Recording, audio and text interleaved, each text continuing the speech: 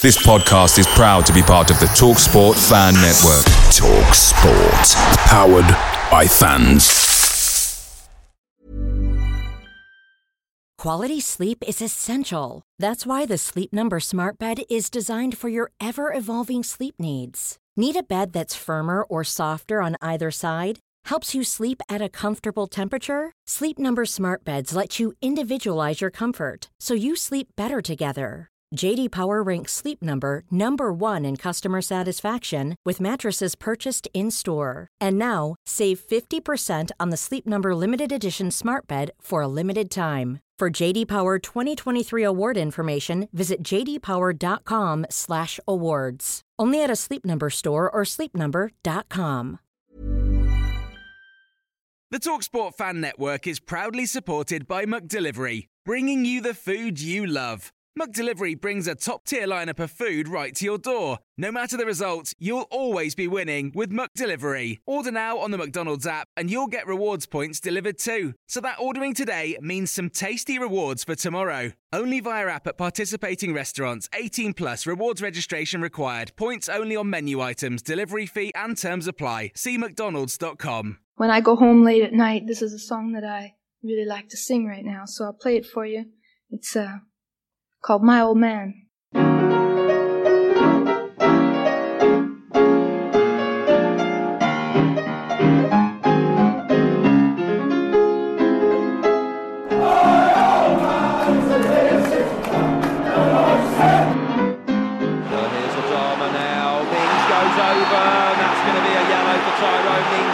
Oh, they cut it back for Neves. It's one from the training ground. It's a brilliant goal and they didn't spot it.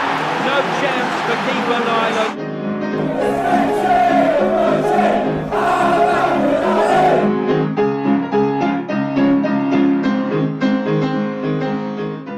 Welcome to the My Old Man Said podcast. I'm David Michael, the editor of myoldmansaid.com and your host for the show, which is, it's episode 91, Deja Vu. Because we recorded 91 before. It was our first time in the studio and a few technical issues. So we put that one out to patrons. It'll probably end up being better than this show. But joining me to make sure that doesn't happen, Mr. Chris Bird. Hello. Welcome. Hello. And first time newbie, Ben Redding. Thanks for having me over. Welcome. Thank you very much. This is more of an experimentation to make sure we know how to use this four-way studio. I say four-way, there's three of us, but we have got a guest on.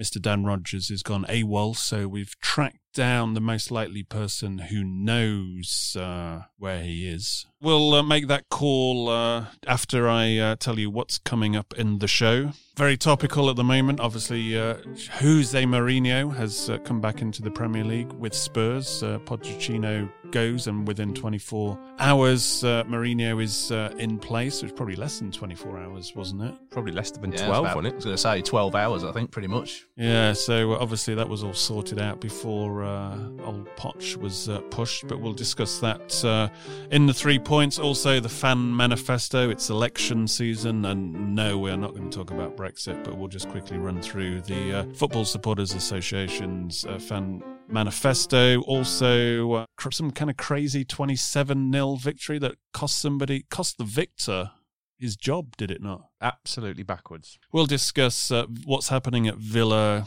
how we kind of see it after 12 games, and obviously the Christmas festive period ahead. We'll look at the Liverpool game in terms of the pricing on that ticket. I'll also I went to a Aston Villa fan consultation group meeting last week, so probably discuss the hot takes from that. And we will rerun the Scott Hogan first ever three-way Scott Hogan. I know Ben's really disappointed because he wanted to. Got it. That was the only reason I was coming, so I might be going now. We'll try to get Ben on to do a Scott Hogan for real, because you've got to have a crack at the champion, which is Dan Rogers. I need to take him down. He's had his time. Ooh. Hello. Hello. Fight and talk. Never met him. I like the cut of his jib. I do as well. Feisty. But we will rerun the first attempt at episode 91, the three-way Scott Hogan between Max Stokes, Chris Bird and Dan Rogers, because I think the audio is all right on that. I think it's listenable. I will also probably briefly mention the Newcastle game as well, but we'll go more into Newcastle in the Mom's Patron bonus show, the anti-preview. And this show is, as the last couple of episodes have been, brought to you by our sponsor, Beer 52. Just listen to the end of the show to see how you can get a free case of craft beer by joining their club for just paying the price of postage, which is $4.95, and you get the very next day a box of 10 beers.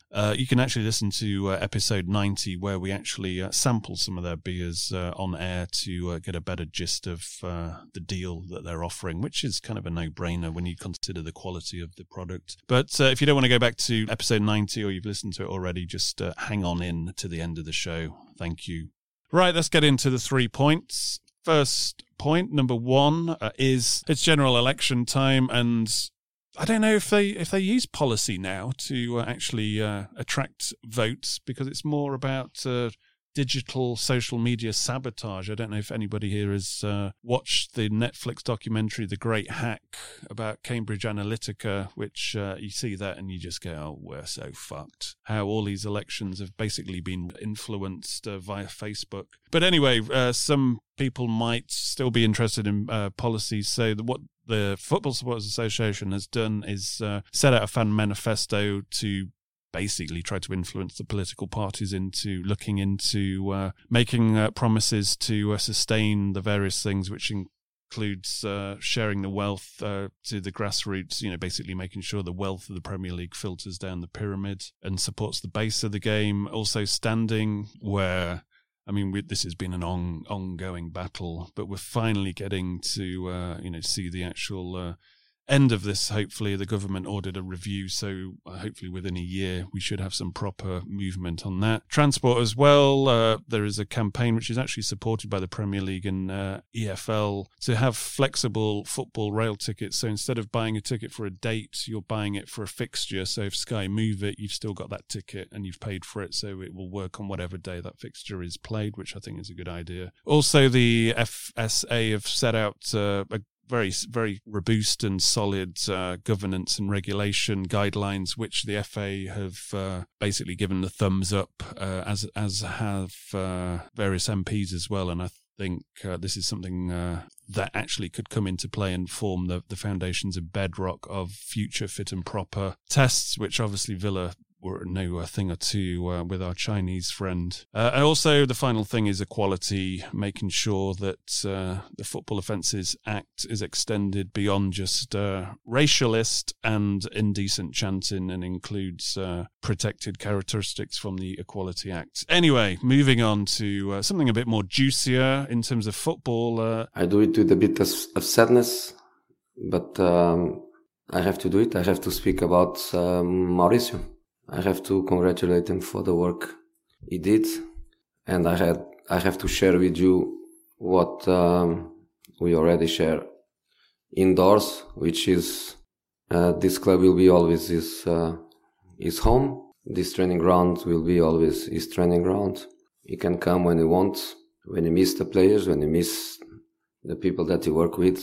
The door is always open for him, and from my experience, tomorrow is another day, and you will find happiness again. Mourinho to Spurs. First of all, Chris, Pochettino going, what did you think of that? Poor decision for me. But you look at their results, and they haven't been great in this calendar year. Yeah, I think they're averaging just over 1 point in the last 25 games, and they haven't actually won away, which is even worse than Villa. The Champions League run kind of masked it a little bit, didn't it? Where they kind of stumbled through to a certain extent. They were very lucky in how they got to the final, and that kind of masked their league form to a certain extent. But I mean, if you look back to 82 when Villa were going for the European Cup, it's hard to concentrate on the league. Because obviously the focus it's almost like tunnel vision. So, but Spurs managed to qualify again, so it's kind of job done in that respect. What did you think, Ben? Personally, I think they've probably panicked and thought that we've got this big shiny new stadium, and if you have a look at the league table now, you can see the top four are already quite a big chunk away. So I think that's clearly part of the conversation that they've had there. I think if it was most other teams, if Spurs weren't in that ground, I think he'd probably still be manager because all the fans liked him. They liked his style of play. And I think they might well struggle to like Mr. Mourinho if he continues the tactics he's deployed at past clubs. Yeah. It seems like, to me, just with the timings, because if they really wanted to get rid of Podge, they would have done it at the start of the international break. It seems like they were in negotiations with Mourinho for a good week or so, and the lawyers were all in, bashing out his contract, etc., and that's what the hold it was. So it's almost like constructive dismissal, isn't it? Yeah, they'll have known. It was kind of on the radar, wasn't it, even at the start of the season, that Pochettino might not even make the first game of the season here. It was it had been talked about for a while, and I wonder if he's just pushed Levy so far in board meetings and his general demeanour in the press, if you see press conferences, etc. And I just wonder if Levy's gone, do you know what, I'm just going to sort of cut the head off this and give us time to turn the ship around, which was an 11-point gap at the moment from fourth. I mean, they're going to do well to overhaul that. I do wonder as well if maybe it's a ploy where they're thinking, I know they've got players like Eriksen who are coming up for the end of their contract, if it is maybe a bit of a desperate last-ditch attempt to say, look, we've got this big-name manager, been there and done it before, get them to sign a contract before in January they can effectively get a Bosman sorted, can't they? So yeah. Just a hypothetical question, just to round this point off. I'll start with you, Ben. Let's pretend that Pochettino was Dean Smith, and Dean Smith has taken us to the Champions League final, and that'd be wonderful. And all the other achievements he made. Obviously, just getting us in the Champions League was a good start. And then this happens, but Mourinho comes in, and so obviously Mourinho's got decent track record in terms of winning, but the style is a bit sturgid. How are you feeling at this moment? I think that's the question. It's how much do you value winning a trophy, because Spurs haven't won one for ages. So I think that'll be the question, whether they'll take a bit of turgid football for 2 years if it means they can win a couple of cups and maybe sneak in the Champions League or Europa League this season. But yeah, I think if I was a Spurs fan, I'd be pretty worried. There's a great quote I found earlier from Mourinho where he said, the quality in both the squad and the academy excites me. I'm surprised he knows what an academy is based on his past experience, because he's just going to be going for older players. So if I was a Spurs fan, I'd be disappointed. And I think, bearing in mind where we are in the season, I think if they were still struggling after Christmas, fans might be a little bit more in tune with the change. But for me, it's maybe a month or two early. Chris, in terms of Mourinho, there's this perception that he failed at Manchester United, but when you actually look at it, I mean, maybe in it's all relative, but he actually won a UEFA Cup there. He won a League Cup, won the FA Cup as well. So, same question: are you content with Mourinho? Because from a Spurs point of view, they're the perennial bottlers, and it's almost like an old adage in football. In recent times, they don't really get it across the line. So how are you feeling waking up with Mourinho as your manager now? I think if you take the emotion of Pochettino out of the equation, they'll say, well, he's had a 5-year and what an amazing run and all he's achieved at the club. But you look back and in football terms, it's like nobody remembers the year you won, you became third in the league, or it's like saying, we're the team who just about stayed up. It's like no one cares. Yeah.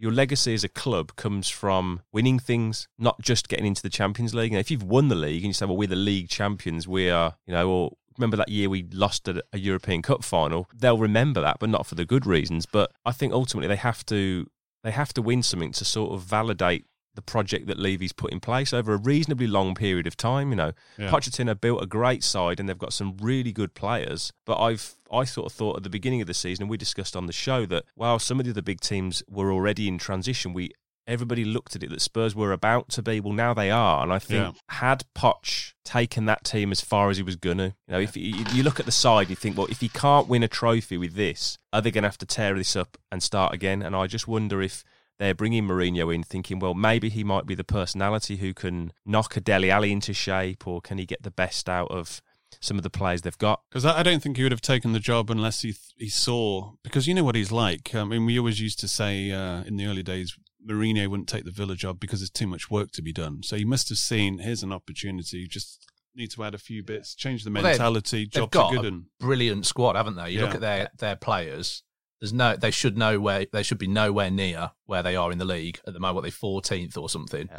So I can see that he's definitely got something to work with. I just thought, on like the WhatsApp groups, I was like, I'd be amazed if he went there, because they won't spend the money. Tottenham, we saw it with when they were after Grealish, when they tried to get him on the cheap. If they were trying to do it then, they've got this big stadium now. I can't see how all of a sudden they're just going to completely change tact and go with what Mourinho's gone with in the past, but we'll see, won't we? Right, well, obviously this isn't the Spurs podcast, so let's move on to the third point. Chris Budd, actually I spotted this one as well earlier on in the week, the bizarreness of being too good for your job.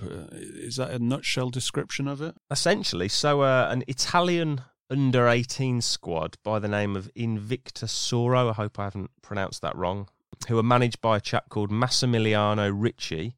That's a good name. Which is a fantastic manager's name.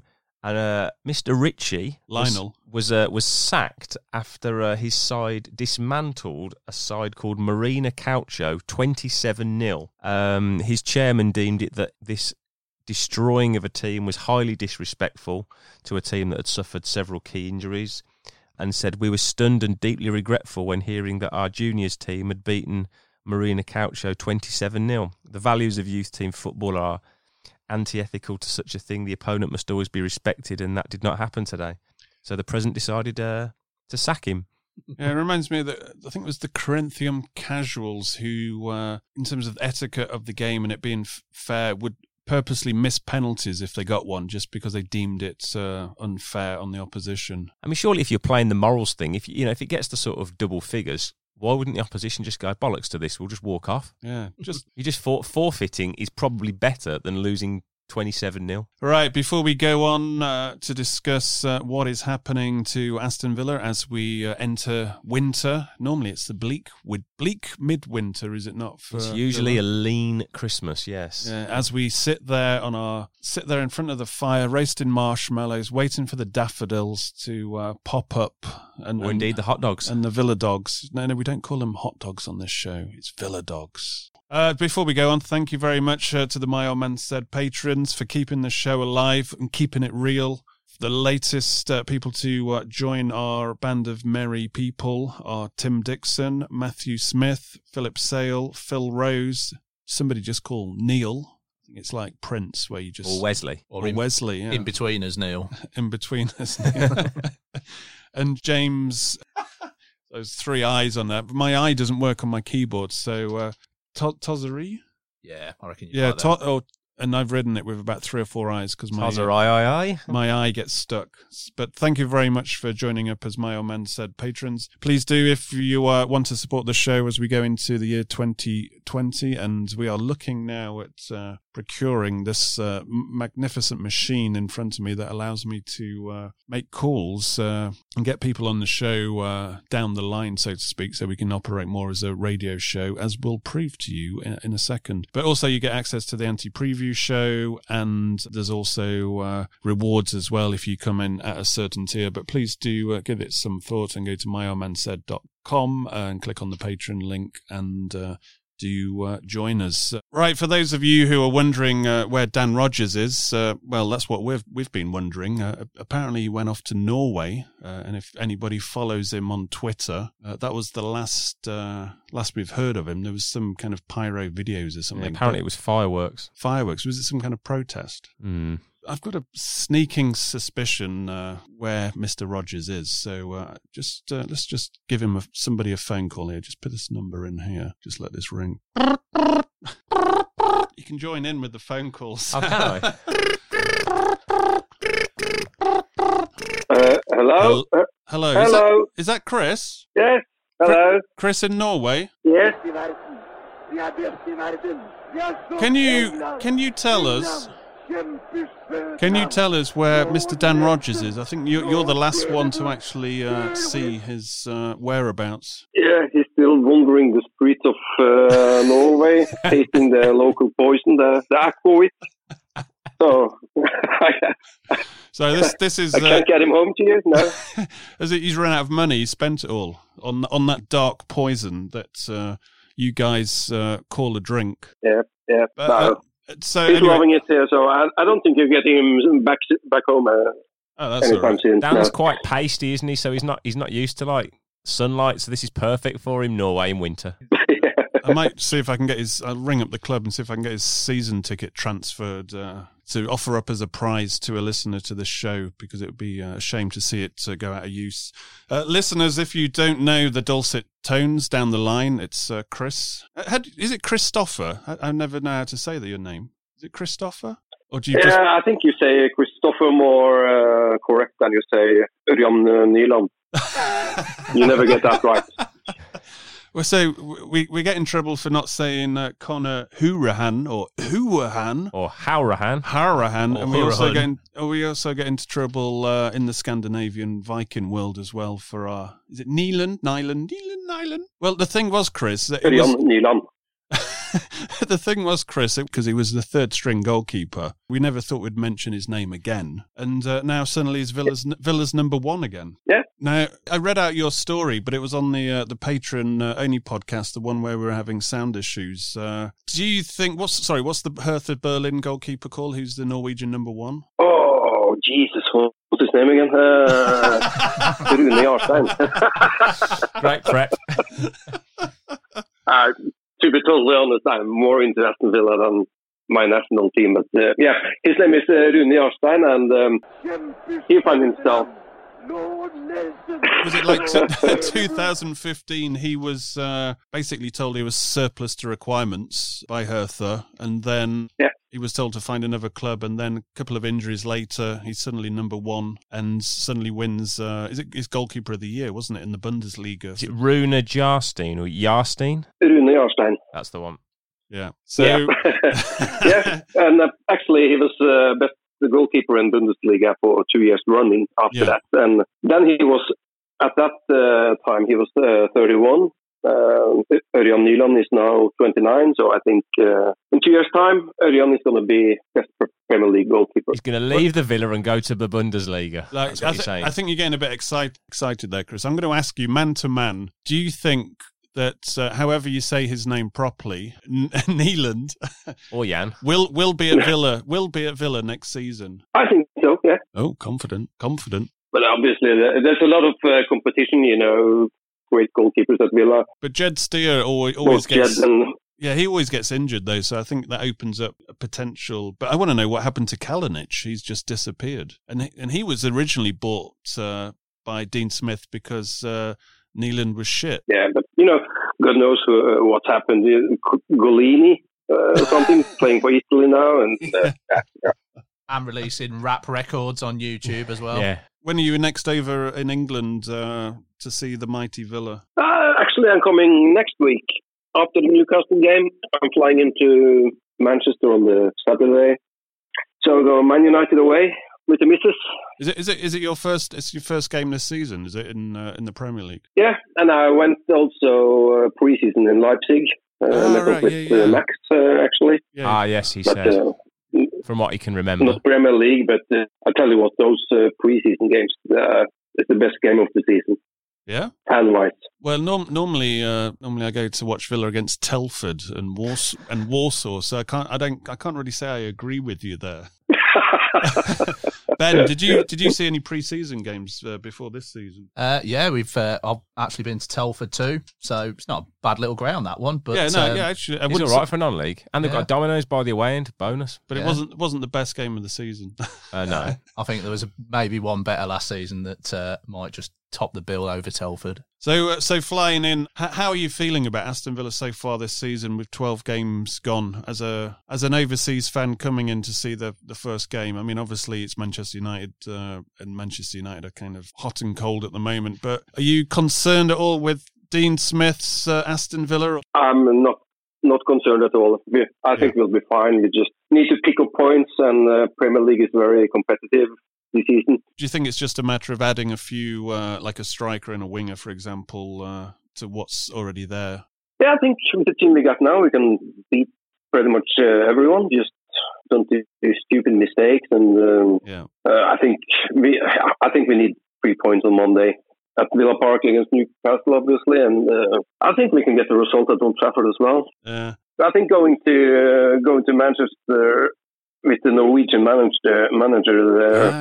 I wanted to go to the Solskjaer second party, but he's doing quite well at the time as well. So I think I don't know who they're playing this weekend, but if he loses then and lose to Aston Villa, then he'll still be fine, I think. So there will be no second party. Yeah, I think because they won. Did they win the last game? Did they beat Chelsea? They beat and United. Yeah, Chelsea, didn't they? They won the last game. Yeah, I think that kept the heat off Ollie. I think winning that game. Man United and Chelsea was the first game of the season, I think. I know Man United beat him because Rashford scored that free kick, didn't he? That was in the cup. That was the cup. In the cup. Yeah, they've got Sheffield United, then they go away to Astana on Thursday in the Europa League. Yeah, big game. Right, anyway, so in terms of the return of Dan Rodgers, is there any ransom you're putting up? Are you asking for money or is it dead or alive? I don't know. I mean, I'm not putting up a ransom. I don't care if he comes back or not. Or just a booking history or... Do you need tickets for any game? Maybe we can have a work. Well, we'll just use his season ticket. Maybe Villa Dogs. Every time I'm over, and we can organise that. Yeah, we can organise some Villa Dogs for his safe return. I think there is something worse than a Villa Dog now at Villa Park. Have you had the tandoori? I think it's only in the Trinity. There's one in the Upper Holt, actually. I think the tandoori roll. I thought this is going to be amazing. It was a chicken breast, crushed poppadom, mango chutney in a bun, £6.20. Worst thing I've ever had at a football ground. I had 2 bites and put it in the bin. It was rank. Lacking in spices, was it? It was just horrible. It had the chicken had like really greasy, not crunchy. It was just poor. Really poor. Well, I'm surprised we let you on this show because only people who eat Villa Dogs are I'll see you later. You'll probably get out of here for your own safety. Yeah. Well, we are near the Blues ground, so... Don't tell anybody our location. Right, Chris, thank you very much for joining us and, actually joining us in an experiment because we're testing out various equipment and since Dan Rodgers has gone AWOL... Yeah. Tell you a story about Dan. Yeah, please do. Yeah. Here we go. Come on. It's not a story, but I think he was a little skeptical that we Norwegian Aston Villa fans could be real Villa fans like you. Yeah, I'm not skeptical. He didn't just meet me, met Andreas, and I. Did you say? Did you say Norwegian? Yeah. Oh yeah. Sorry. Yeah, very skeptical. You guys took a hell of a beating. So what? So tell us more. So he was skeptical. Did he admit that, or was that just the aura that he gave off? Yeah, and I think most of the people I meet in Birmingham as well are quite skeptical, like foreign fan or what are you? Are you a real fan? But I think he wrote a piece actually on his website, villaunderground.com. Yeah. Just go in there, have a read, and it's a very well-written story. And yeah, but there's too many ads on it. Just made me feel dizzy. I'm going to put my ad blocker on, and then I'm going to read it. Yeah, but it's actually a good story, and then you understand my feelings as well.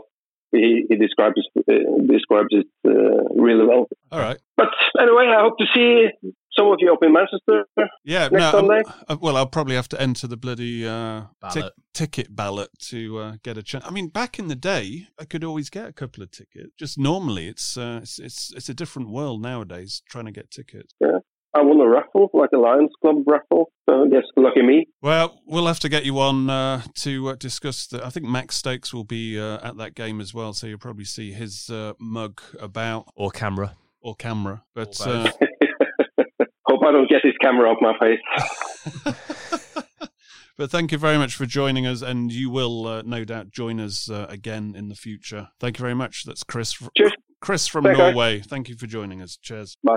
Right then, thank you very much to Chris for taking time out of it. I think he's in Copenhagen, a Copenhagen hotel, to speak to us, where it's obviously very getting cold up there in the world of Scandinavia, and Villa hopefully won't be freezing in terms of where we are in the league. It's not looking too good at the moment when you look at the table, and we are sitting in that spot that a lot of Villa fans said at the start of the season, as long as we finish 17th, who gives a shit? Well, we haven't got much wiggle room now because that's where we are We discussed this on the first version of 91, but we'll discuss it before we go on to what's happening on the pitch. Keith Wyness, we didn't actually mention this, finally settled out of court with the club. The club, said he's all right, see you later, paid him off.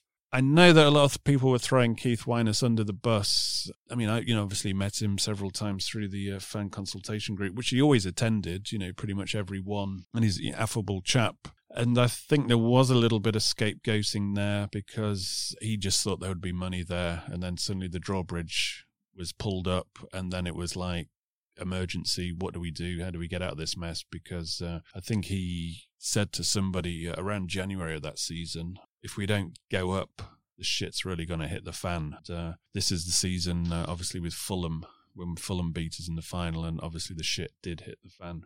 So anyway, that's that done and dusted, and we can obviously move on now, and that whole episode is in the past. At least we got a good gif out of Keith Wyness while he was around, didn't we? When we signed Graben.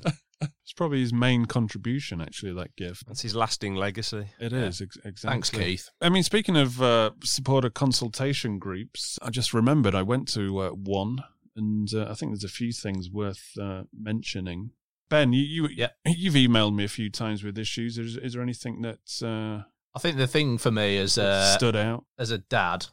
with the kit is the big thing. Obviously, Christmas coming up. The availability of kits, especially for kids, is absolutely terrible in the shop. It just seems to have been the case for years as well. Yeah, this is what we said actually to the staff that were there, was like, this isn't just a Kappa thing, it seems to be a perpetual thing. And so they're going to set up a meeting with the fan consultation group and Kappa and Fanatics to see how we can improve things going forward. I mean, obviously the kit for next season is already designed, and they have to design them a year in advance, basically, because all of these kits get made in China, and so they have to get the production rolling, and obviously other clubs are doing it as well. So it's all about getting a slot. Yeah, I think the comments like on the kit from a sizing perspective, for me, I think that's just generally how things are now.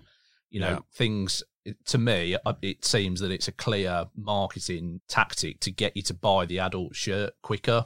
So in effect, they make like a shirt a size smaller. Oh, good conspiracy theory. I like this. Well, my son's 8 and I have to buy him a 10-year-old kit, and he's not I'd say he's fairly average for his age. Yeah. So I just think that's how it is from me.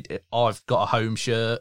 I've got other friends who've got all the kits. The quality is fine from what I've had, but I can see for like overseas fans that, if you're wanting to buy a shirt the returning, etc., is, it's not ideal. I think that Elite Fit one was, that's just clever marketing, because you have, it's like the whole philosophy behind luxury brands. It's like that FOMO. It's like you need, if you're like a, the hipster or whatever, you want to have the best one, and you're prepared to pay that amount as a status symbol. And to put a price on something because it's tighter fit is actually less material, but you have to pay £25 more. Is if you can get away with it, it's obviously genius, because there's always people that will fall for that. No, I mean, from my point of view, I definitely cannot carry an Elite Fit shirt. They don't know that. These listeners don't know that. It's audio. They have no proof. Yeah. There's no proof of our faces for radio. Yeah. I'm so hench I can't fit into an Elite one. But yeah, I'm from my point of view, I've just got a normal sort of fan fit shirt, whatever it's called. Yeah. I haven't had any issues with it. My lad loves his kits and he lives in them, but. Yeah, I mean, from my point of view, I think the kits look really good this season. I've got no issue with how they look. It's just availability. I mean, from my point of view, the kids are the ones that are going to be buying full kits. You're not going to be having adults wandering around in them, so they should have. Yeah, well, John Terry might, I suppose, but it's something they need to sort. Yeah, I'm just trying to think of what the burning issues are. I mean, there's going to be new screens put in. I think the first one... They were putting that up last week. I saw that. That's ready for the Newcastle game. Then both of them will be ready for the Leicester game. I think they're being re-angled as well, and they'll be bigger, so it'll be interesting to see. A lot of the talk was really about seating, wasn't it, in terms of the seating exchange? I was going to say, my friends had first-hand experience of how long it takes to get your money back from Villa on that. It's certainly not a slick system that they're using at the moment. Oh, sorry, the seat exchange. Yeah, I mean, I was basically me questioning the club over that, and this whole idea that you get 80% of the value, and obviously if it's a Category A game and they're reselling it for 45 quid, 50 quid, or if it's a kids ticket and they're upgrading it. But it's, it's one of those arguments where they're saying, well, are you trying to profiteer out of a season ticket? And you're thinking, well, if you buy a season ticket, it technically is yours, and then there's, the situation where I propose, well, what about categorizing the actual value of what the money you get back? And they poo-pooed that idea. But it is what it is. You buy the season ticket and those are the terms. I think they know as well that in the current climate of Villa tickets, especially for the bigger games, if you have a season ticket and can't go, you probably won't need to put it on resale. You know full well you'll be able to get face value from someone know.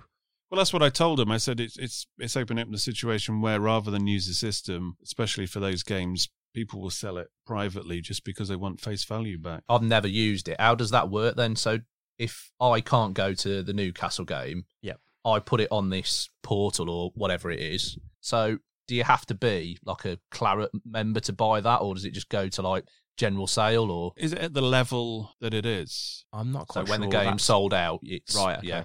Or, for example, if the game sells out and then you decide 2 days before the game you can't go. If it sells out at Claret member level, then I think it's open to Claret members.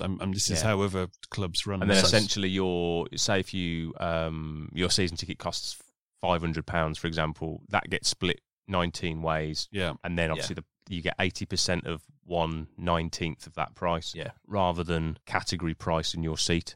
And you buy that through the normal Villa ticket office online, or whatever. I believe it opens it up to the seat just gets sort of taken off your card, as it were. So in effect, if you bought one, you would never know if it was a season ticket return or if it was just a spare season. Exactly, Okay. Yeah, it just reappears on the map, doesn't it? The seating map. Yeah. And we also talked about the fact that there must have been 5,000 plus empty seats at the Wolves game, and there was people who obviously wanted to go, but anybody who was a season ticket holder got a free ticket, obviously, and 5,000 or so elected not to turn up on the night. Yeah. Which is something they will, it's something that when they think about it next season, and they think, should we give away free tickets again to our loyal season ticket holders? They'll go, well, 5,000 didn't turn up, so no. Yeah, it was a strange one, that wasn't it? Because it was midweek in half term. It was against Wolves, so, come on. And it sold out really quickly, didn't it? It didn't even go down to season ticket holders being able to buy additional seats. So there was clearly demand there, and it was half term. They would have sold all the tickets for that, I would have thought. Yeah. Well, I think it's, we'll probably come on to it later, the very fact that it sold out really quick was because the ticket prices were sensible. Yeah, absolutely. The opposition was decent, and I think in hindsight, what they probably should have done is said, if you want to go as a season ticket holder, you need to go on the website and effectively register to go to the game, and then any people that didn't would then have their seat go up for grabs. While we're here, let's talk about the Liverpool pricing, because I know you both have strong opinions about that. Yes. Yeah.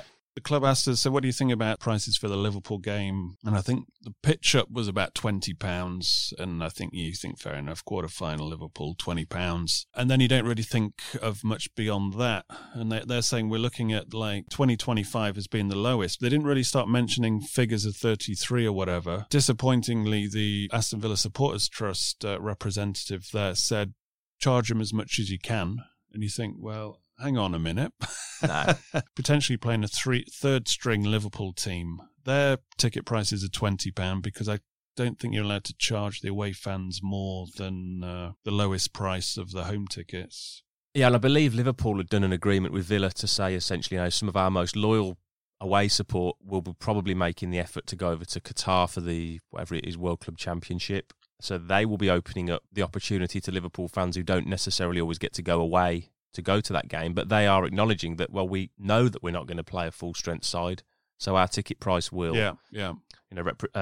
represent that. So the fact that you've got away supporters being charged £20 and Villa fans in home areas, especially in your Category A tickets, they're 33 quid with no concessions, which is shocking. So that was one of my gripes. In terms of the availability of the so-called tickets available from £20, you're actually only talking about potentially 3 or 4 blocks in the stadium. You're talking about the whole end wings, which aren't very big, 2 blocks in the north stand, and that's it. It's the old trick, where you can say tickets from £20. And you're talking about maybe 1,000 seats or 2,000 seats. They've disappeared straight away. I mean, obviously factor in the games on TV as well. Yeah. And the big one for me was the common sense of having 3 home games in a 9-day period. That goes to Christmas. You know, we've got Liverpool on the 17th, Southampton on the 21st, Norwich on Boxing Day. They'll all, I would imagine, be bumper crowds anyway. The Liverpool game comes as something as a bit of a bonus. I mean, what would they have done if we were away from home? Yeah. I think we've just really got it wrong on this one. It's too expensive. There's too many variables as well. Like we've said, we're not going to play our full team. Liverpool certainly aren't going to play their full team. So when you think, like you've mentioned, there's Premier League games coming up within a very short space of time, most of the seats are between 25 and 30 quid. You're rather going to pay to go to a Premier League game than seeing, we don't even know if it'll be a third strength Liverpool team. So, no, I think we've really got it wrong. And I think Dean Smith will put out a similar team that he did against Wolves as well. I don't think you'll be seeing us putting out a full strength team to go for the kill. I think we'll put the heavy hitters on the bench. I think you'll probably see a stronger squad, and if we need to get the job done, we'll have the weapons to do that. But I'm pretty sure that he'll see it as, you know, we're going into a very busy period of games, of which the games that follow that Liverpool game on paper to me are the really imperative section of the season. When you look at the games over Christmas, they will define whether we stay up or not, I think. I agree. You're looking at Southampton, you're looking at Norwich, that's 2 6-pointers at home. Especially the games that we'll come on to shortly in terms of what we're coming off the back of trips to Old Trafford, Stamford Bridge. You know, we've already played Liverpool, Man City. It isn't a priority number 1 game, but he will want to win that, and he will you know, you would be more than disappointed as a Villa fan if you fail to beat a Liverpool side with whatever team we put out. It's a really good opportunity for us this season to go and have a real chance of winning something. So if, like you've said, come what may, we stay up, brilliant. No one's going to remember that, really, over the end of this season. But if we can get to a final, maybe win it, that's what we're going to remember seasons by. That'd be massive. I mean, that will cement Dean Smith's legacy straight away as well. And it's the thing of you want your club to be going for it. You know, the reality is we're not going to win the league. Or the else, FA Cup's why difficult. are we here? Why are we here? You're in sport in general because you want to win things. We're not Tottenham. Yeah. Well, that's it. We've got this far now. We may as well have a go, mightn't we? We've been, you look at it on paper and think, we've beat Brighton and Wolves. I know they didn't put full teams out, but we're at this stage of the competition. We've got to go for it. Yeah. And if you look at it objectively, actually, under normal circumstances, you'd say, what a crap draw. But actually, it's probably the best draw we could have got. Yeah, even the lower league teams will be bastards to play at this stage, and they'll put everything into it. So all the other teams, Man United have been playing a strong team, Leicester. Quality sleep is essential. That's why the Sleep Number Smart Bed is designed for your ever-evolving sleep needs. Need a bed that's firmer or softer on either side? Helps you sleep at a comfortable temperature? Sleep Number Smart Beds let you individualize your comfort, so you sleep better together. J.D. Power ranks Sleep Number number 1 in customer satisfaction with mattresses purchased in-store. And now, save 50% on the Sleep Number Limited Edition Smart Bed for a limited time. For J.D. Power 2023 award information, visit jdpower.com/awards. Only at a Sleep Number store or sleepnumber.com. Picture the scene. All of your mates around, you've got your McNugget share boxes ready to go. Partner this with your team playing champagne football. Perfect. Order McDelivery now on the McDonald's app. There's nothing quite like a McDelivery. At participating restaurants, 18 plus, serving times, delivery fee and terms apply. See mcdonalds.com. So indeed. Anyway, anything else on this fan consultation? VAR, the club, behind the scenes have been putting in complaints to the Premier League. They're not happy at all with, this goes back obviously to the start of the season, some of the decisions. And, you look at Crystal Palace and what happened there. And Mike Riley, who runs the show on this VAR, what's the company called? It's something like PGOL. PGMOL, isn't it? Yeah. He's getting paid approaching £250,000, and you just can't believe how you can get paid that much and get something so wrong. Consistently wrong. And so the club obviously aren't happy with that. I mean, myself, I asked the club weeks ago what the situation was in terms of the in-stadia communication to fans, because that is a big part of this. Because if you're at home, you kind of got a rough idea what's going on. If you're actually at the game in the stadium, you've paid the money to go there, you've got no idea what's going on. I mean, we saw that even against Liverpool when they weren't contentious decisions. There was 2 stoppages in that first half where you were just thinking, what's going on? We're just in limbo. Why have they stopped the game for like a minute and a half twice? It's so poor and it's so easy to remedy as well. I think that's what the frustrating thing is. And like you say, as a fan at the game, you shouldn't have an inferior experience to somebody watching on the TV, and that's what it is at the moment. Yeah, no, completely. Apart from that, there's movements to upgrade the quality of AVTV. I think they've got some other team in, or some people in, and it's going to be it still remains free. It's not going to be something that you actually pay for to get any extras, but let's see what happens there and see if it actually does improve. Other things like the Nakamba chant, I mean, we've discussed this in detail on the podcast. I know what's actually happened there, but I'll let the club release that, which I think they'll do in a couple of weeks' time or so. And obviously just the general condition of the area around Villa Park, things like rubbish in the street parking, dispersal of fans and traffic after the games, park and ride, things like that. It's not completely all on the club's head, is it? That's of multi-agency, as they call it, and notoriously West Midlands trains are crap at the best of times. And then you've got the usual gripes about Wi-Fi, which I don't think is going to be settled anytime soon, but you've got, I think they're fitting... it's 4G, isn't it? Yeah, 4G with... EE and O2. Yeah, that's correct. I think Vodafone operate at the moment, although people I know who have Vodafone would dispute the fact that it operates at the moment. Although if you're Dan Rogers, you seem to be the only person in the ground who has his own personal satellite to upload videos from the ground in real time. Is literally the only person who can do it. And the only thing that stands in Dan Rogers uploading videos of what's happening in the ground is VAR, because he gets it ready to push out there so fast that when VAR pops up, he's like, oh, shit. He's already pressed the button. So sometimes he's had to retreat a couple of times. Anyway, I'll keep you posted on what happens at the fan consultation group. I think the next meeting is with Christian Purslow, which may be interesting if Villa haven't put a few more points on the board when we get to it. So let's talk about what's happening on the field finally. We discussed it in the first episode 91. We discussed like the lack of threat, the lack of sustained pressure, which was something that was bugging Dean Smith. And I mean, I was getting bored of almost saying it's just this lack of cutting edge. I mean, Ben, what's been, I mean, obviously you're a season ticket holder. What's been the downfall from what you've seen with your eyes? I think like you've touched on in the previous podcasts, I mean, the lack of control in the game is a big thing for us.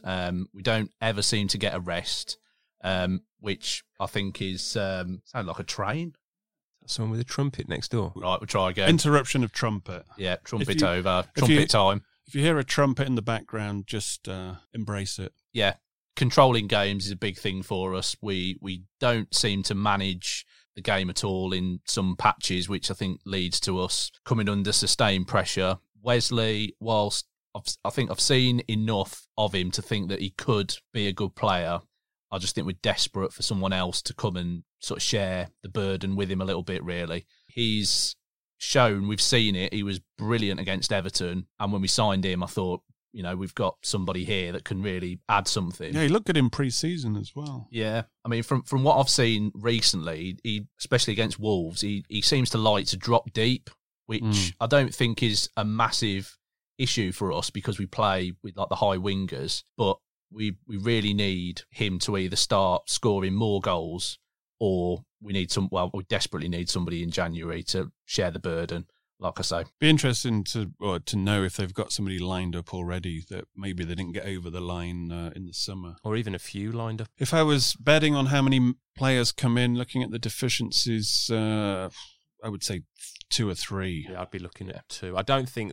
I think for the most part, they actually did a really good job in the summer. They didn't make too many mistakes with what they considering the overhaul they had to do, they got it pretty right. So I would imagine they'll have known pretty quickly in the season that we're probably a little bit light up top here, and they'll have been looking all over Europe, if not the world. Yeah, I mean, Dean Smith was putting on a brave face when the transfer window closed, and he was saying, you know, it was basically a press conference saying he's got pretty much everything he needs, and you're thinking it was so obvious, and here we are now 12 games later. Yeah, even with a fully fit Codger and a fully fit Keenan Davis, you're still a little bit light. Personally, I can't see Codger in the Premier League. He was too unreliable in the Championship, and I know he's had his injury spells, which says the same. I think Davis, I don't think he's ready. Again, I think I'd sort of class him a little bit similar to Wesley, where he probably needs a season in the Championship to really find out what type of player he is, but we can't afford that at the moment. So desperately need another striker. I think if you told me we would get any money for Codger in January, I'd bite their hands off. Yeah, and I agree. And basically, that gets his wages off the bill, and then you can buy 2 forwards in and I think upgrade the position. In the summer, if we could have part exchanged him for a Maupai, it would have been a good bit of business. But I mean, my gripes with Codger actually aren't outside of the penalty area. I actually think if you put him in front of goal, he's a pretty clinical finisher, but at this level, you need to have more than that. Yeah, especially if you're playing the lone striker as well. Yeah. I think his unpredictability in the Championship was like an asset to him, but now he just hasn't got the quality. It's not his fault necessarily. It's just we've moved on now, and we need somebody else. But Chris, like you touching on the games we've got coming up, I think this next month for me will be a real gauge of how good these players are that we've signed, because we're having a little bit of a wobble at the moment. Granted, we've had some really tough fixtures and we've got a few more to come, but I think we're going to really see when we play the likes of Southampton at home, Norwich at home, Watford away. They're the ones really we need to be getting 7 as a minimum. And those games are consecutive over the Christmas period. Yeah. And I can see, I mean, Watford, Troy Deeney coming back, and their problem is they haven't turned draws into wins in some circumstances. And I can see them wagging the tail and kind of coming back into it. Southampton have got issues, Norwich have got issues. So it's not as if those 3 teams are cemented in the bottom 3. I think Watford, if they beat Villa, suddenly we've got issues. Yeah. And even, our next opponent's Newcastle, I think at the start of the season, everybody looked at them as a car crash waiting to happen and an inevitable struggler. But actually, Bruce seems to have found a way to, unsurprisingly, kind of grind things out. I'm of the opinion at the moment that they're sort of fluking it, shall we say. They've got a lot of... if you look at sort of the stats of the overall league, and Newcastle are pretty much bottom of a hell of a lot of the ones that you'd gauge a good side by in terms of, shots, possession. But, they beat Manchester. They beat Manchester United and they beat Spurs, and these are games that if we don't win them, we'll make up excuses saying, oh, well, look at their team, it's much better than ours, blah, blah, blah. Well, they've just beaten them and got on with it. But there's a certain amount of catching teams on a bad day, isn't there, as well? And I think... Well, we've caught a few teams on bad days and played them with them with 10 men as well. And no, I agree. I agree. Taken the advantages. Definitely of the big games that we've had, especially like you mentioned, Liverpool, Tottenham away, we should have took points. Arsenal was the big one. Arsenal I'm still angry about that Arsenal game. So am I. But Newcastle, you look at the facts, they've got a £40 million striker who scored 1 goal.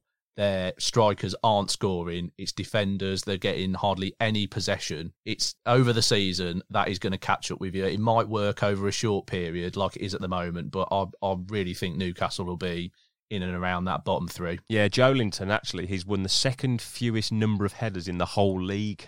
Yeah, there you go. So he doesn't actually hold the ball up. He's had some. And he was double. And he's actually one of the. He's the second most subbed player in the league as well. Strangely, actually, after Tammy Abraham. Also, who is doing the business? I don't think the Toon Army are fully. They're not behind it, are they? They're not.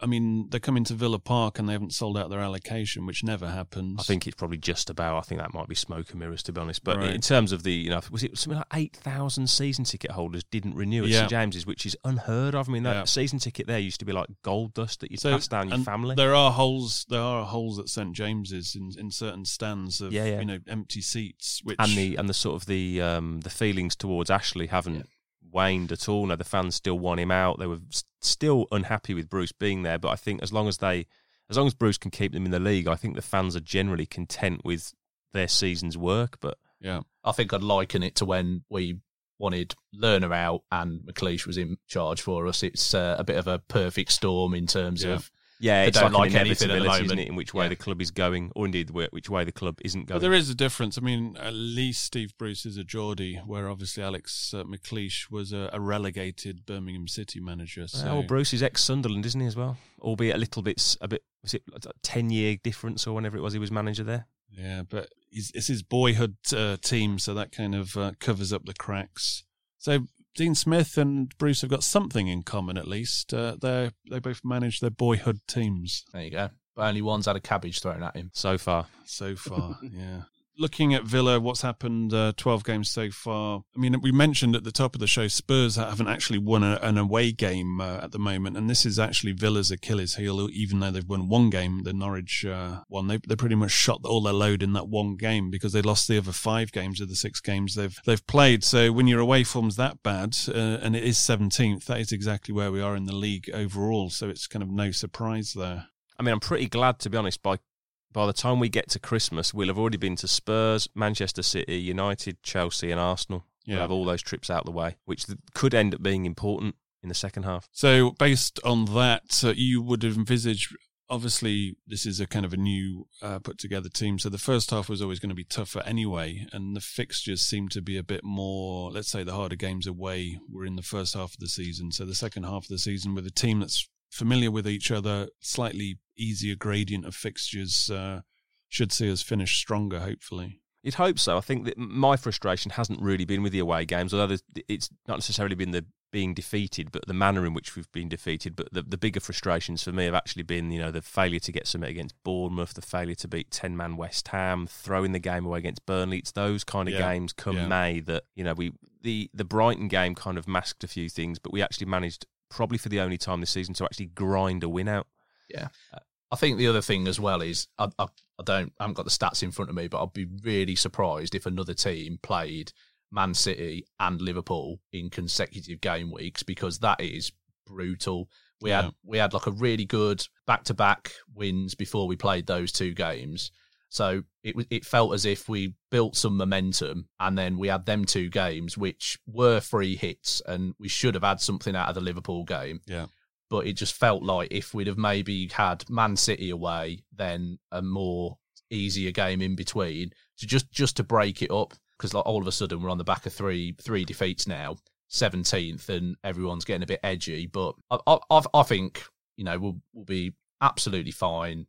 It's concerning where we are. Was you concerned by the lack of effort against Wolves, though? That was, well, Dean Smith said it all, didn't he? He said the first half was really, really poor. You can forgive poor performances, I think, because it happens, but it just seemed that there was a lack of effort.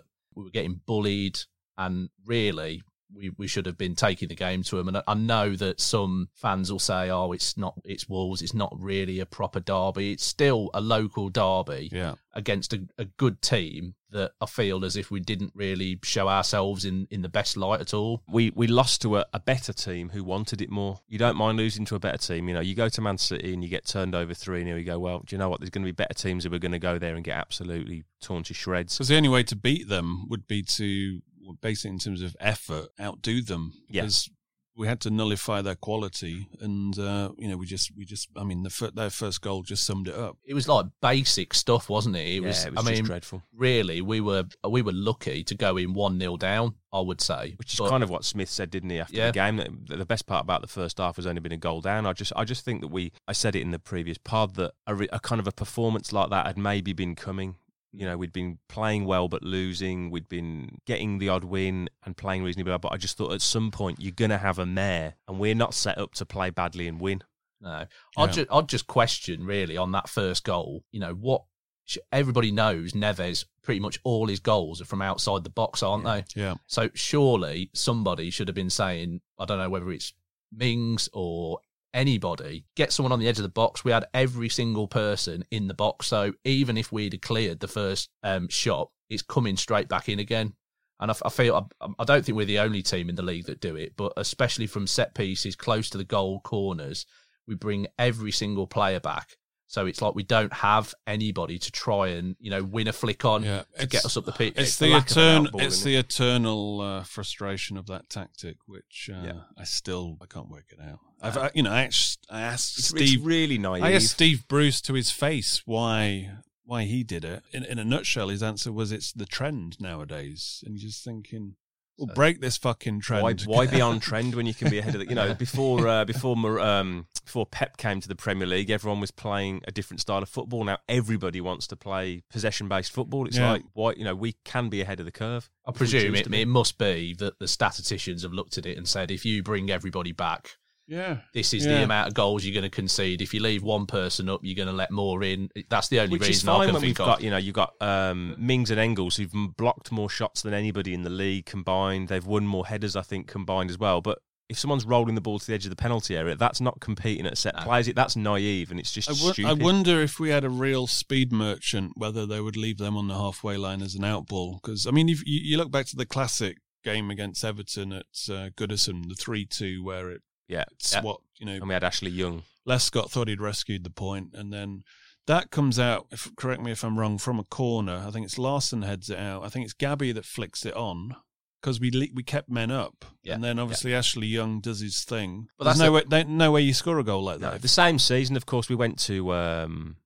the Emirates, didn't we? And I think Arsenal would have had a set piece or a corner. Launch from back to front, Gabby's in behind. And it's having that real breakneck speed that, regardless of being a threat in terms of scoring goals, it just gets you physically up the field. Yeah. It turns the opposition around. Like someone like Van Dijk, if you play with your back to goal against him, he's going to dominate anyone in Europe. But if you've got someone who can run in behind him, all of a sudden it's giving him something different to think about. And no defender likes facing their own goal. And that is the thing. It's giving them something to think about, because if they see you all hugged in your 6-yard box, they're like, right, they're not thinking about how they're going to defend this. They can just concentrate fully on attacking Which is why it sometimes frustrates me with the likes of El Ghazi and Trezeguet, who actually, they look at their best when they're a little bit more selfish and just get your head down and run. Because at least if you get to the byline, it's like you can either whip it in and deliver, you might get a corner, you might get a foul, but at least you're actually taking the game to the opposition. Yeah. It's surprising because we've sat here and you pair have said in previous podcasts, like, Dean Smith is an attacking manager. He will go forward. So it's really odd that when we are defending, he doesn't leave somebody up the pitch to try and make something happen. And how far we retreat as well. It's not like we're defending halfway in our own half with a high line. we're right back on our 18-yard line. It's like backs to the walls for because I can't remember when this first came in. I know Di Matteo did this, then Bruce carried it on, and I can't remember. I mean, it wouldn't have been Remy Gard, would it? I mean, he'd just put 11 men across the goal line. And I think it's to me, it's like a sign of desperation, really, that we'll get everybody back and we just want to get ahead on it. It's like defending with like a minute to go when there's a corner and you think, right, we've just got to see this out, we've just got to hold on to this, and you bring everyone back. Because back in the day, when you're playing school football, the rule of thumb was if they're leaving one up the field, you leave 2 back. Yeah. So if you left 5 up, they should leave 6 up. So that kind of nullifies their attacking. Perhaps we should try that then. Correct me if I'm wrong, but I saw that we've conceded the most chances in the season so far. I mean, that's why Mings' blocking stats and tackling stats are well up there. So that shows you that our defence, I think our defence is battle tested and it's pretty good and it's better than it's been for a while. So I think our back four is definitely where it needs to be. I think it's your collective defensive unit, isn't it? It's what your Grealish, McGinn, Nakamba, and especially the 2 wide guys. It's your Trezeguet, El Ghazi, those kind of guys. It's what they bring to the overall defensive. Unit. I mean, Heaton, you can tick that box. It's just when you look at the other end, and in terms of Premier League chances, I mean, number 1, Manchester City, 199. This is over the 12 games. Then Chelsea, and it's a big difference. It's a drop to 157. Liverpool, with their methodical approach, 155. And Villa are top 10. They're 9th, joint with Spurs, 118, which is obviously they're creating the 9th joint 8 most chances. But as we've discussed, there doesn't seem to be that threat. There doesn't seem to be that sustained pressure. So a lot of these chances are kind of in isolation, and some of them are like, 50-50, nothing, half chances. And this is something that needs looking at, because we can create chances, as the stat says here, but it's like the quality of it. And sometimes it's only through sustained pressure and, the defence's kind of mental breakdown that, chances come. If you keep them under the cosh, sometimes they break. I mean, that's why we break eventually, because you're playing somebody like Liverpool are just coming. And as Klopp said, if you go 1-0 up against us, you're going to get 1 or 2 more chances. You better take them because we're coming for you. Yeah, I think that's an interesting stat, because we've spoke about Wesley before and needing another striker, but I don't know what you pair think. It's one of them. How many sitters has Wesley missed this season? Not many. Yeah. So even half chances, really. Yeah. I can only think of one. Was it like a header against West Ham when he had a close range header? But other than that, you don't. I think if anything, Abraham the previous season scored a lot of goals, but he was actually a lot more wasteful because we were making a lot more chances. That's an interesting comparison, because at the end of the season, I remember after we won at Wembley, just being in the Box Park, and some Villa fans posing the question to me saying, 25 million for Abraham, would you do the deal? And I was like, well, and they were saying, I wouldn't. And that was, I think, based on that premise that he's just too wasteful. Yeah. But my argument was, well, he gets around the pitch, but he's getting around the pitch with purpose. He's getting down the channels, he's getting wide, but it's with the intent to turn around and go for goal. Now, Wesley is quite happy when he plays the ball, or if he picks the ball up at the halfway line, he'll pass it down the line or whatever, and then he won't break neck forward to get in front of the the winger or level with him. He doesn't get into the box. He's just he kind of hangs back. He's playing like a midfielder. It's not his game, is it? I think Abraham's a lot more. I'm going to get in the 6-yard box. I'm getting on the end of everything here. He's got that really poachy, selfish kind of, I am going to be the main guy who's scoring 25, 30 goals a season here. I think that's the biggest difference, I think, between Tammy and Wes, is the work rate off the ball. Yeah. You didn't realise when you watched Tammy how much he closed defenders down. Yeah. And as we've just said, I don't think that's Wesley's game. And maybe that's why fans have got a little bit frustrated, because we're used to seeing Abraham and he's off the back of 20 goals. Granted, it was in the Championship. But I think maybe as well, David, like you say, you see Tammy banging him in for Chelsea, getting in the England team. And now we've got Wes, who's doing okay, but getting in the more. Brazilian team. That's it, yeah. He's Brazilian international, so he's got to be worth 40 million now at least, hasn't he? So, yeah. I think that's what we said on the bootleg show, that patrons. How far have Brazil fallen? That was pretty much the premise of our discussion. And that's not out of disrespect to Wesley, but you look at some of the greats that have come through the Brazil teams of the years. Your Ronaldo, Ronaldinho, Romario, etc. And these are.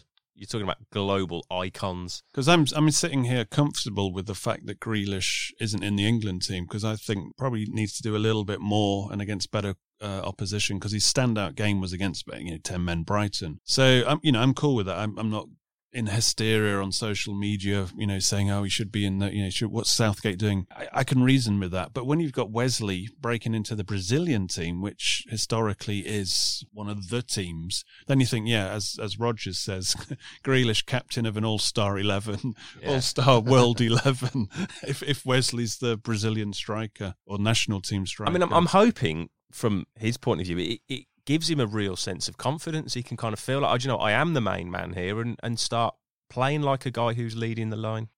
We will. We've mentioned Newcastle quickly there, but we'll discuss that more in the anti-preview, and obviously our history with them, and any other random thoughts that come into our heads. I think we'll close it off here, and we'll look forward actually to coming back to the studio to do a couple more shows. Thank you very much, Ben, for joining us. No worries. It's been a pleasure. Thanks to Chris as well for joining us. Not you, the one from Norway. One from Norway, one from Sutton Coldfield, is that right? Yep. And please do spread the word if you have a good Villa pal. do tell them if everybody gets one more like-minded soul into the business of listening to the My Old Man Said podcast, we'll double our listenership. Please do follow on Spotify, Apple, or whatever podcast app you listen to. Most of all, please do become a My Old Man Said patron to support the show. And also, don't forget about the beer sponsors, as we mentioned earlier on in this show, who will give you 10 Wunderbar beers from around the world, IPAs, stouts. Actually, you can choose. You can go for all light beers or a mixture of craft IPAs and stouts and porters, etc. Check out www.beer52.com/moms and you'll get the full details there and how to get it. All you have to do is pay $4.95 postage, and they send you, the next day, we'll send you a box of beers for free. Just in time for Christmas. And it's a craft beer club, and you can cancel any time if you don't want to continue the deal. But it's tempting to actually stay on because taste of some of those beers, and you also get to explore the world of beers, like literally the world. I think it is. It's Korea at the moment, amongst others. Right, on that note, it's goodbye from me, and it's goodbye from them. Goodbye. Goodbye.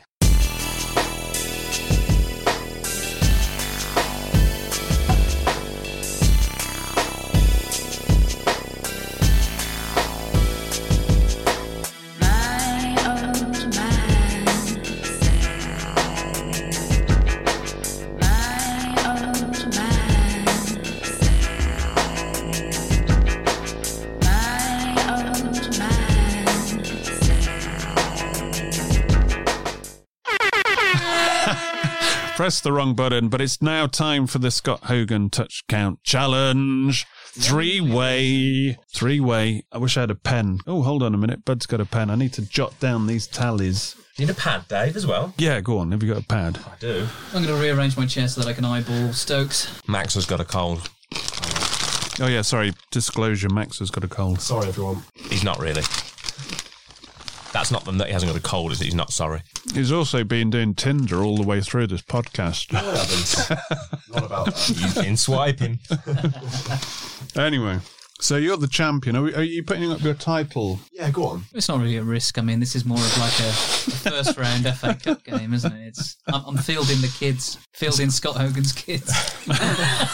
There's a prospect. I need to... That's going to get me in trouble, isn't it? No mirrors behind me, is there? So you can see what I've got jotted down. We've actually been a bit slack on our Scott Hogan history because, you know, is it Nathan Jones, the Stoke manager that got sacked? Oh, yes. Yeah. Apparently they had a flare-up before the Swansea game, which he actually scored in.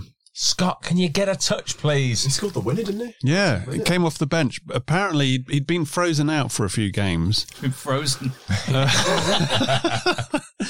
And the story goes, the manager, well, ex-manager now, called him for a conversation because he heard that, well, basically one of the players had told the manager what Scott had said about him. So he pulled him in, and Hogan said there was, let's say the manager sweared, because I think he was being interviewed on TV, so he obviously couldn't swear. And he said he banged his hand on the table as well. And then they had a conversation, and he said, "Get your kit, you're coming to the Liberty." I think it was at Liberty Stadium. So he basically gave him a bollocking, then put him in, then he came off the bench, and apparently that was the kick up the backside. But I was trying to research, is he injured? Because he wasn't selected for, well, funny enough, he's not in the squad. Stoke win all of a sudden.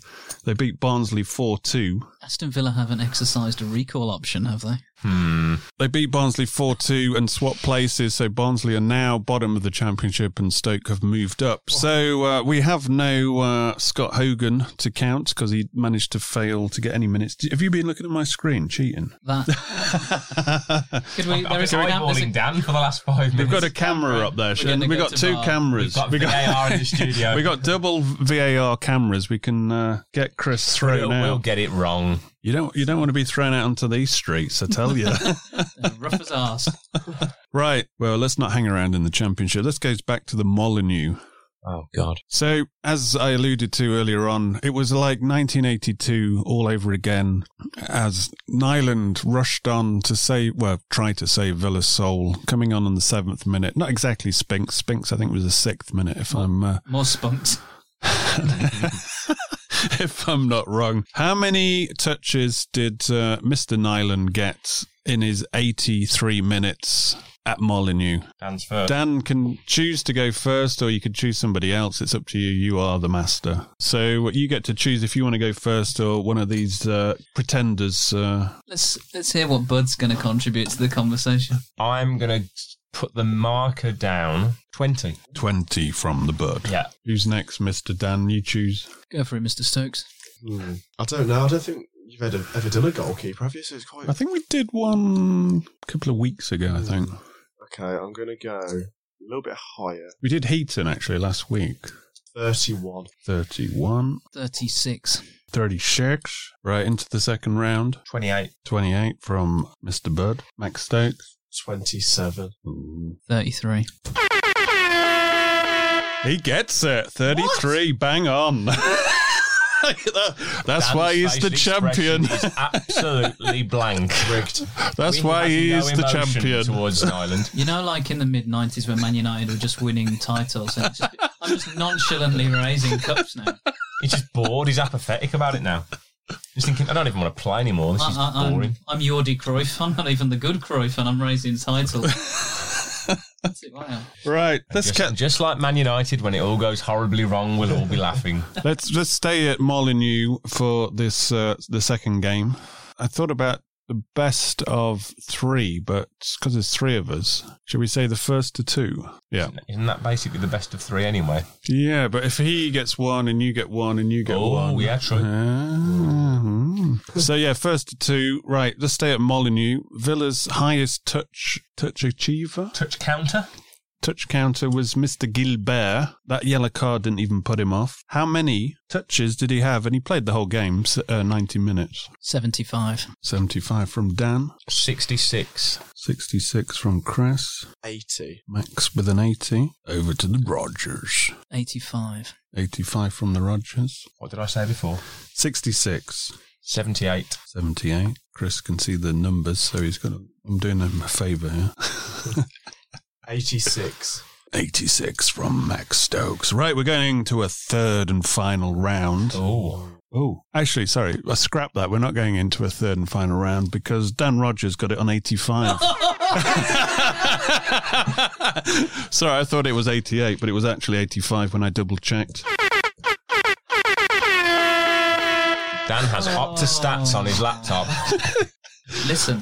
You should see the look on Max Stokes' face. It's one of absolute disgust. I'm shocked. I don't know how he did that. He's actually nailed these within 2 rounds. We never went to a third round. Oh. Don't waste any time. Because he does his research. I've come prepared. Villa Underground Christmas jumpers will be available soon. With my face on it, holding it. Right, okay, we'll give you one plug for winning. Earned it. Close the door on the way out, Max. World champion, still, even on a 3-way, he managed to retain his title. We don't know how he does it. Dan Rogers, congratulations. Thank you, everybody. Opta-Stats, no. Right, on that note, it's time to get out of here. Thank you very much for listening, as per usual. Away days are great, but there's nothing quite like playing at home. The same goes for McDonald's. Maximise your home ground advantage with McDelivery. Order now on the McDonald's app. At participating restaurants, 18 plus serving times, delivery fee and terms apply. See mcdonalds.com. This podcast is proud to be part of the TalkSport Fan Network. TalkSport. Powered by fans.